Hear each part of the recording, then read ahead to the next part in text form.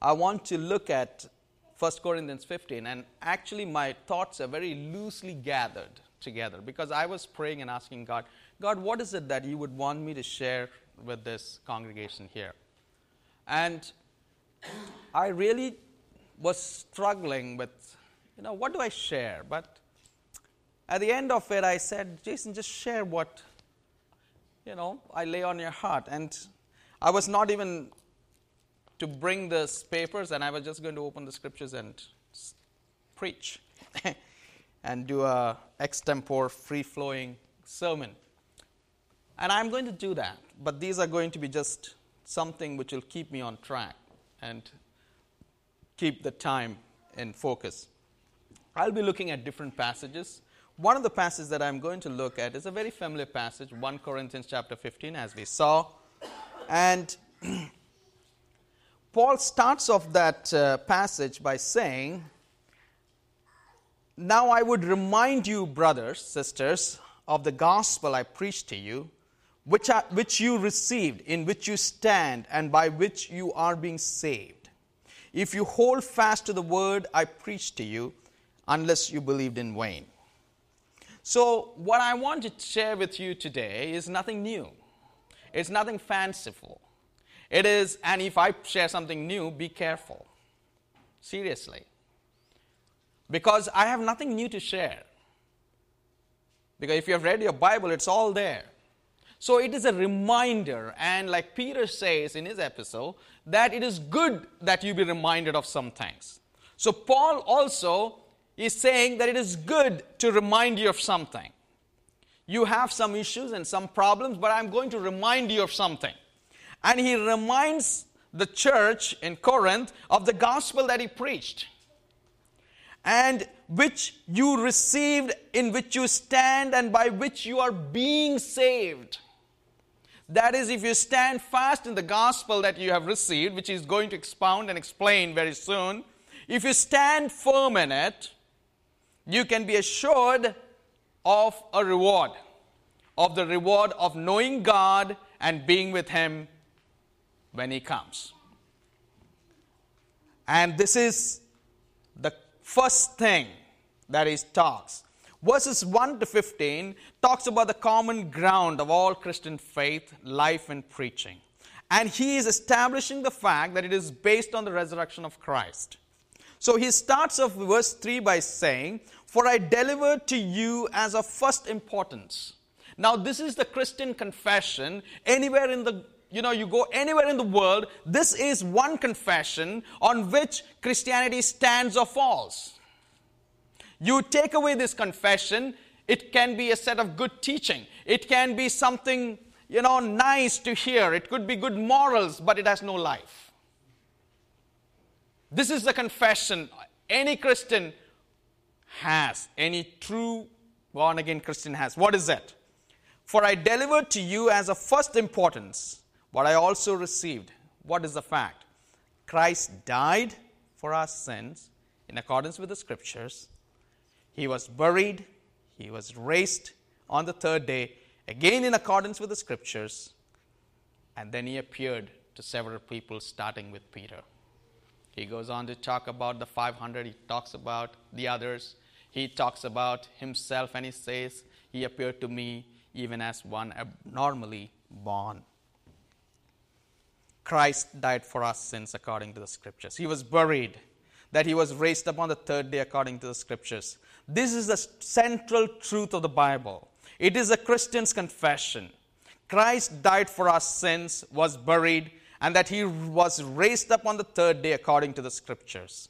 Christianity stands or falls on this truth. And Paul gives substantial evidence to the fact that Jesus indeed is risen in verses 5 on. It is enough to pass the test of evidence in any court. Even when Paul wrote this letter, he is telling there are enough people around willing to testify with their lives the resurrection of Jesus Christ.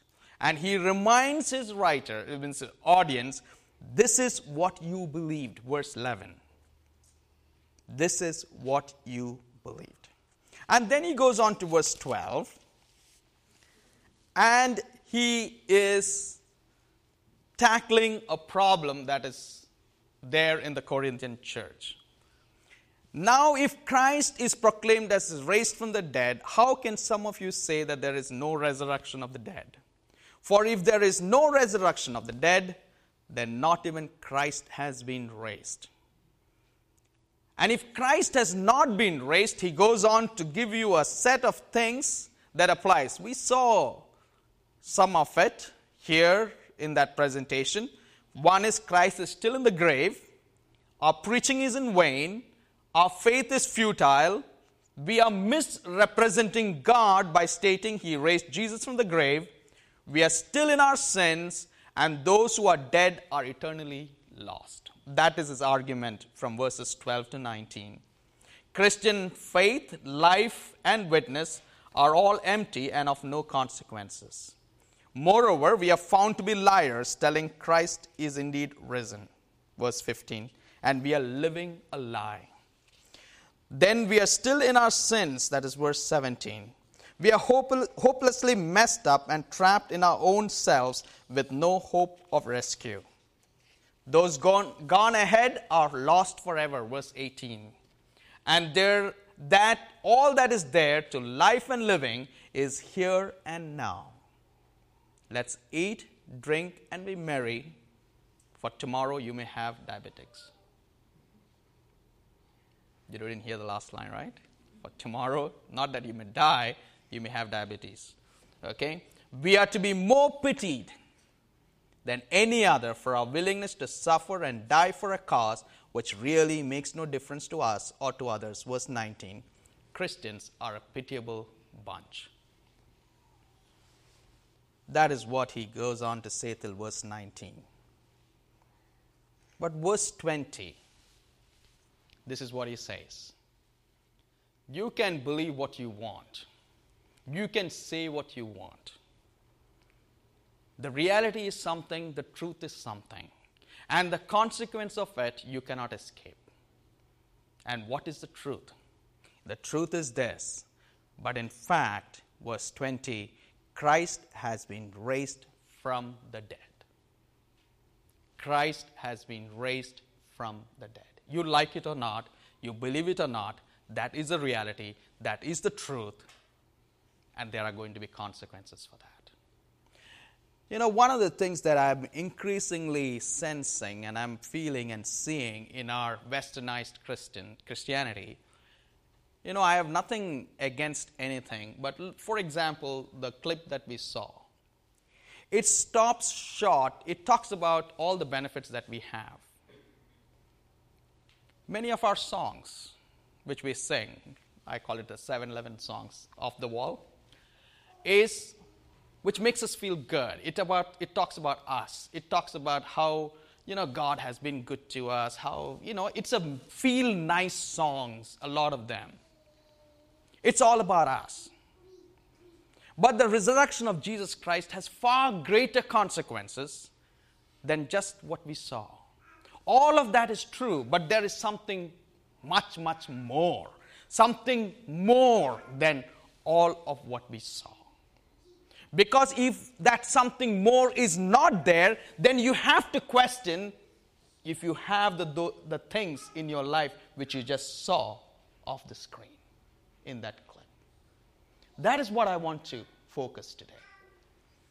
But before that, his resurrection we see in verses 20 and 22 guarantees the resurrection of all who are in Christ. It also guarantees the final destruction of death itself. Verse 23 to 28. Death itself will die. This is the fact, this is the truth. One cannot deny it, nor can one escape the reality and consequences of this truth. The death, burial, and resurrection of Christ has implications. What does Good Friday tell us? You know what Good Friday tells us? It tells us in no uncertain terms that God will judge sin. God will not overlook sin. God has already passed his judgment on sin. John 3 and verse 18 says, whoever believes in him is not condemned, But whoever does not believe stands condemned already, because he has not believed in the name of God's one and only Son. And in the resurrection of Christ, the condemnation is assured. The only option or choice left to us to pass from condemnation to life is to accept Christ's death as being on our behalf. There is no room for a second or third option. As the resurrected Lord, he has power over the grave and the dead. He will call the living and the dead to judgment. Actually, Christianity is all about the person of Jesus Christ and what he did on the cross and what he continues to do today as the risen Lord.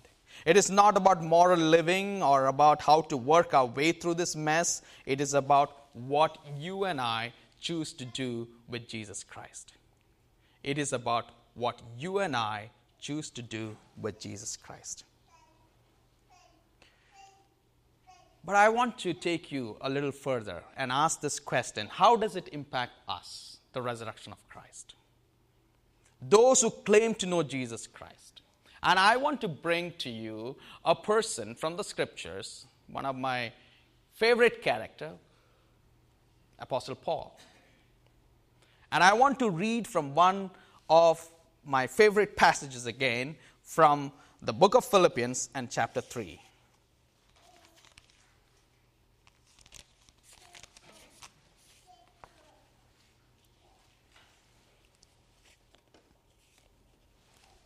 This is what happens when we acknowledge the fact that God raised Jesus from the dead. This is what happens when we encounter the living God. And I want you to listen to this carefully. I don't want to read a lot of things which we know. Verse 4 of chapter 3 says, "Though I myself have reason for confidence in the flesh also, if anyone thinks he has reason for confidence in the flesh, I have more." And he talks about his lineage and background and heritage, circumcised the 8th day of the people of Israel, of the tribe of Benjamin, a Hebrew of Hebrews, as to the law, a Pharisee, as to zeal, a persecutor of the church, as to righteousness under the law, blameless. But whatever gain I had, I counted as loss for the sake of Christ. So what we see here is Paul's life when he encounters the risen Lord. There is a radical change. Now, verse 7, I want to focus on verse 7. What does he say in verse 7? "But whatever gain I had, I counted as loss for the sake of Christ." I do not know how you understand it. But actually what Paul is saying is, he is revaluing all of the things that he has. Things held as valuable is now seen not just as loss, but as positively harmful. Now, I want you to listen to this very carefully.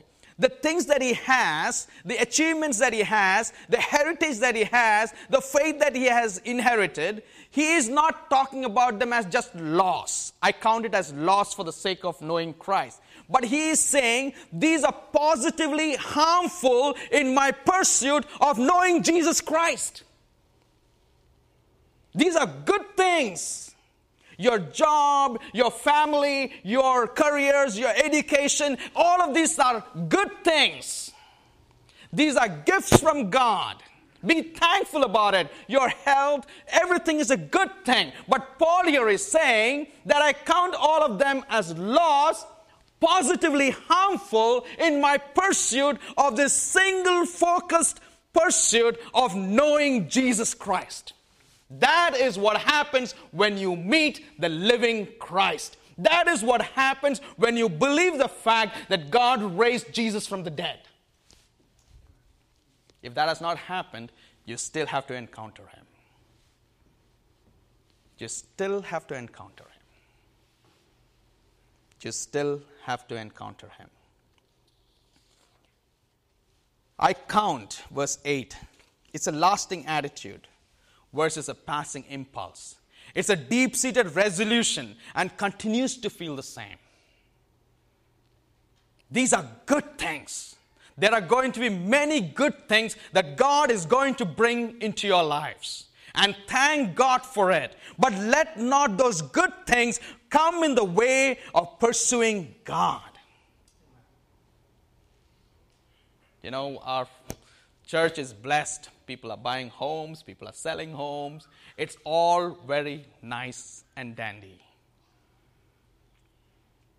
But trust me, if that is going to come in the way of your pursuit of God, you know, because God loves us so much, He will shake us up once again. You know why? So that the things that will fall off when He shakes can fall off, so that the things which cannot be shaken will stand.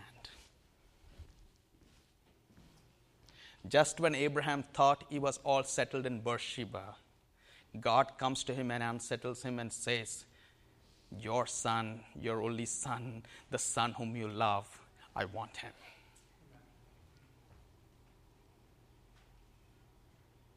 Hold on to the good things lightly. Don't hold on to it too tightly.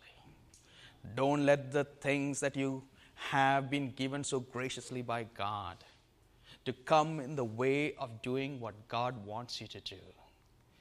If that happens, you have a God who loves you so much that sometimes it will feel like He's tearing those things away from you so that He can have a little more of you. It is not because He loves you less, but it will be because He loves you so much. The object of Paul's pursuit is Jesus Christ, my Lord. It's an intensely personal expression. For Christ's sake, Paul suffered loss of all things: esteem, friendship, enjoyment and rest, relationships, Roman citizenship, his mother's religion, father's inheritance, his own personal attainment, everything. He uses a vulgar term, dung, to express the totality of Paul's renunciation of all things that came in the way of his knowing Jesus Christ. Paul Jowett, he writes like this: many Christians are satisfied with expenditure in which there is no shedding of blood. They give away what they can easily spare. Their gifts are detached things, and the surrender of them necessitates no bleeding. They engage in sacrifice as long as it does not involve life. When the really vital is demanded, they are not to be found.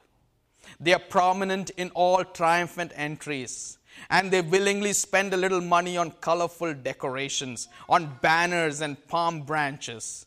But when the hurrays and hosannas change into ominous murmurs and threats, and Calvary comes into sight, they steal away into safe seclusion.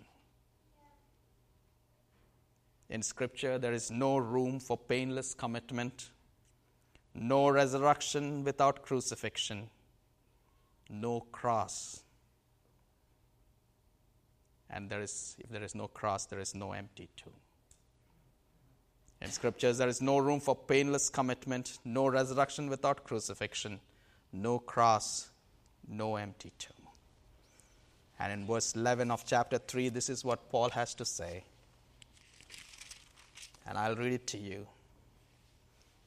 This is one of my most favorite verses, that I may know Him and the power of His resurrection. What he's saying is, I will know this Jesus, and I will live each moment of my life in the power of that resurrected power, that power which rose Jesus from the dead. I want to know that. I want to somehow experience that in my day-to-day life so that I can rise above myself. I can defeat my own desires and longings and affection. That I can raise myself in that power and live for this God. That I may come to know Him. That I may come to enjoy Him. That He will become the focus and the all in all of my life. That is what He's saying. That I may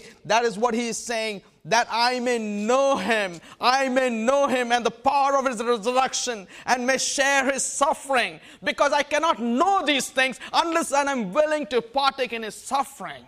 Unless I'm willing to be part of His grieving heart. Of the burden that He shares, of the longing that He has for His people for whom He died. that I may know him, the power of his resurrection, and may share his suffering, becoming like him in his death. And look at this statement. In verse 11, it says like this, that by any means possible, I may attain the resurrection from the dead. I want you to be very careful here. He is not having any, he is not distrusting his God that he will rise again from the dead because Christ is risen. You know what Paul is saying? He is saying, I cannot trust myself. He is saying, I don't trust myself. I can have the confidence, I can trust my God that one of these days I will rise again because of him, but I cannot trust myself. That is what he is saying. It is not a statement of distrust in the God who has called him, who is faithful, but it is a statement of his own distrust about his own self. You can see his struggle in Romans chapter 7. If you and I are not going through that struggle each moment of our life, we need to ask, what's wrong with us? If Christ indeed is risen, how has he impacted us? Have we encountered the risen Savior? Or are we just satisfied knowing that our sins are forgiven and our passport to heaven is all ready and we have a ticket to heaven? Is that all what Christ's resurrection means to you this morning? If that is so, you have missed out on what it means to be a follower, a disciple of Jesus. But what the tragedy is, in many Christians, verse 33, many Christians live like the Epicurean fly. The fly, the Epicureans were a group of people who said, let's live, eat, drink, and be merry, for tomorrow you don't know what's going to happen. So there's a parable, there is a story about the Epicurean fly. The fly is dying in the honey pot. The fly is, God himself stuck in the honey pot and it's dying. And even as it's dying, this is what the fly had to say. I've eaten, drunk, and bathed. I've eaten, drunk, and bathed. And I care nothing if I die. Isn't that somehow, we may not say it, but is that how we live our life? I've eaten, drunk, and bathed myself with all the good things that God has given. Now if I die, it's okay. Or, eat, drink, and enjoy thyself, the rest is nothing. Is that how we live our life? We may not say, yes, that's how I live our life, but is that how we unconsciously and unknowingly live our lives? That is for you to ask. But Paul, in chapter 15 of 1 Corinthians and verse 33 on, you know what he says? Do not be deceived. Do not be deceived. It's in the present tense, which means do not live in your delusions. Do not live lying to yourself. Do not be deceived. Bad company ruins good morals. Evil company doth corrupt good manners. It corrupts morals. It corrupts character. Ultimately, if we choose to live like Christ is not risen and it is not reflected in our life, the problem is a moral problem. Because if Christ is not risen, then I can live the way I want. I can use my resources the way I want. I can use my education the way I want. I can use my bank balance the way I want. I can close my heart to the hundreds of dying people, hundreds of thousands of dying people out there and be comfortable in my pews here.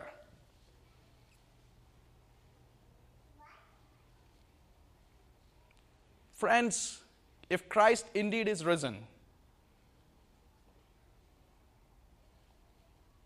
it has implications. it has implications. It has implications more than just being forgiven. It has implications for you to get up from your pews and start walking and doing the things that God is calling you to do. Did not be deceived. Bad company ruins good morals. Evil company doth corrupt good manners or morals or character. The basic problem of humans is a moral problem. And that's why the literal translation, if I'm not mistaken, would say, awake righteously. Wake up or sober up as you should and stop sinning.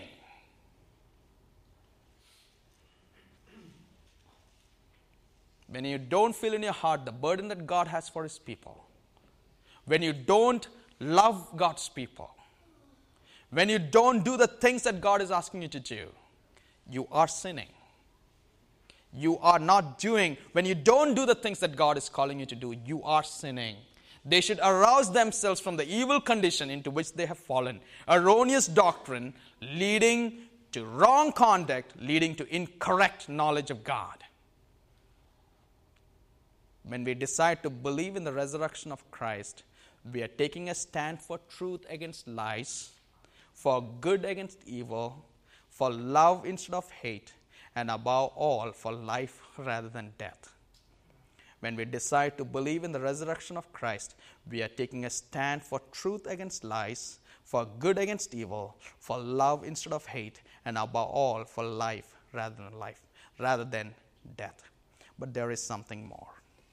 There is something more. And I want to go back, verse 58 of 1 Corinthians 15. Therefore, that could be a conclusion to the whole book, but especially it's a conclusion to chapter 15. If Christ be risen, if Christ indeed is risen, therefore, my beloved brothers and sisters, children, be steadfast, immovable, always abounding in the work of the Lord, knowing that in the Lord your labor is not in vain. Hebrew writer says it's impossible to please God without faith.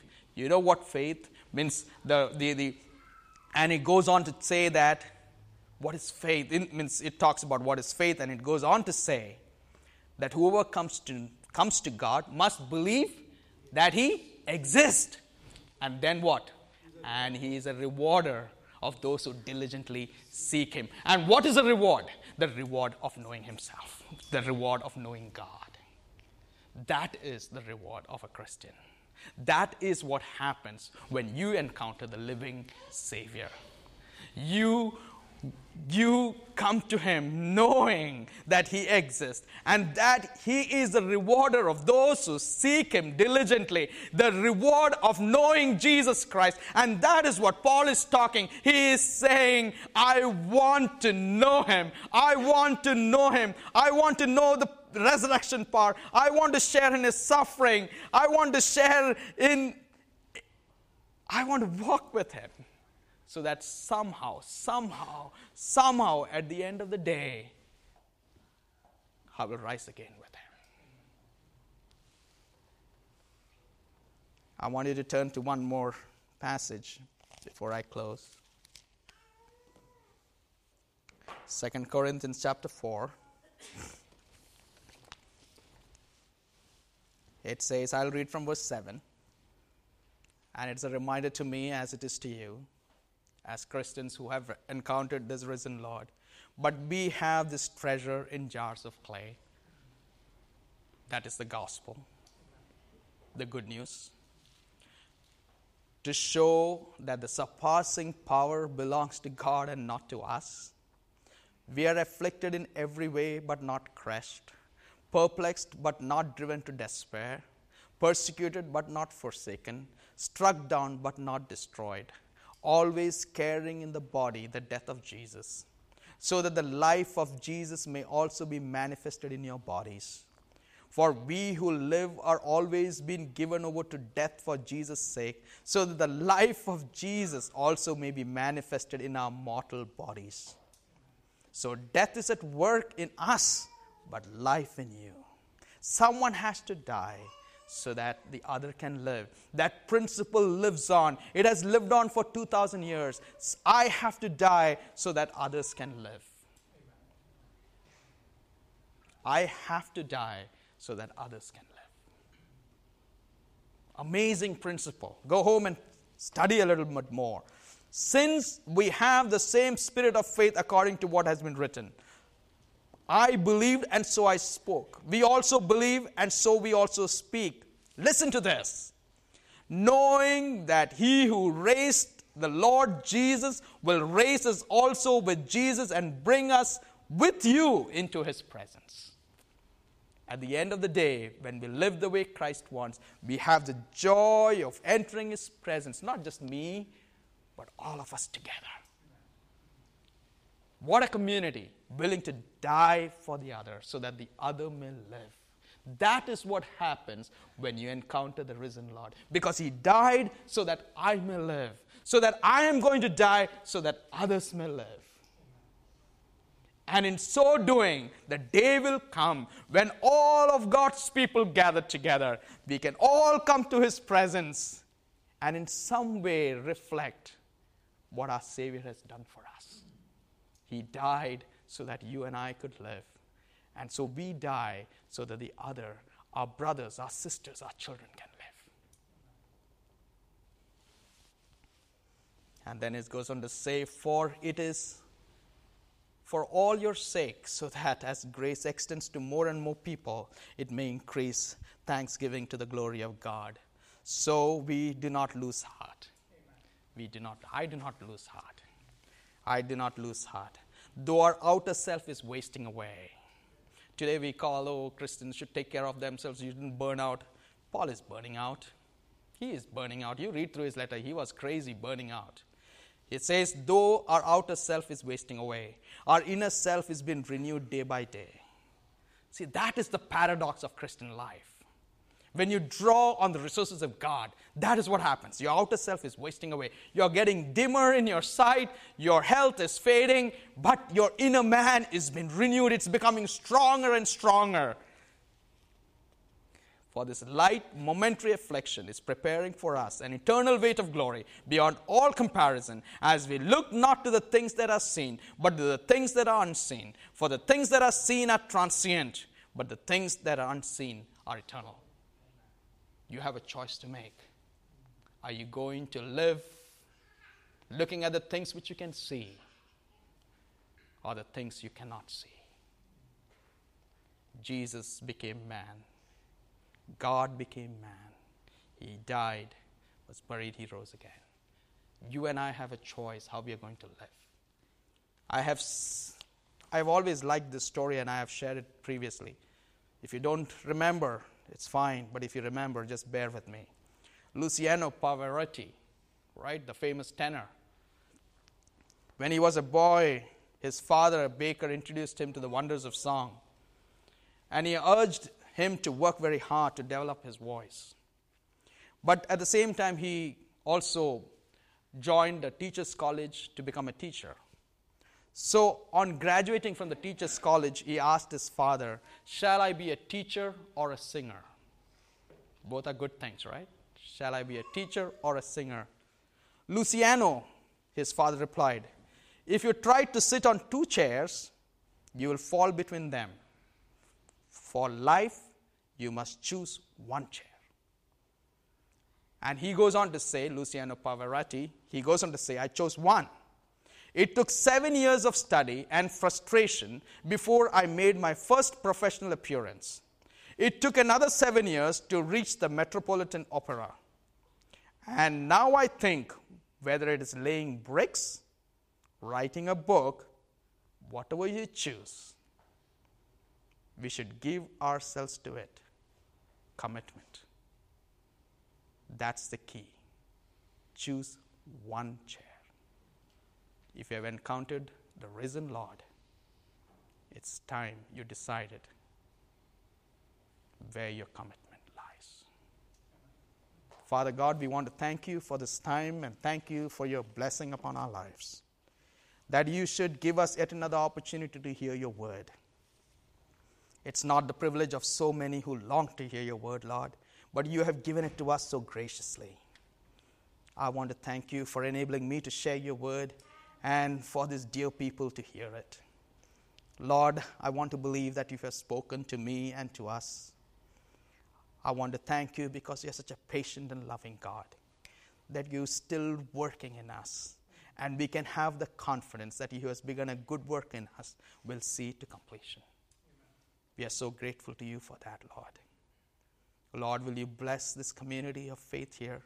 Will you bless the leadership, the deacons, the people who are involved in the various activities of this community? Lord, which makes this community what it is. Lord, I pray in the days to come that you will grant them the joy of seeing many, many, many people come to know the Lord Jesus Christ through the efforts that you have enabled them to undertake. That you will be their God and they will enjoy you. That they will see many who have come and go out into the mission fields. That it will be their joy to send them out. That it will be their joy to receive them back for a season again, if you so will. And if not, Lord, to see them when you come. Lord, will you keep them safe and will you be their God? Will you continue to bless them and prosper them in all that they do, in their work, in their health, in their homes, with regard to their children, with regard to their careers? But Lord, at the same time, will you give them a heart which will seek to love you more and more? A heart which will faithfully serve you, and a mind which will diligently seek to know you better each day.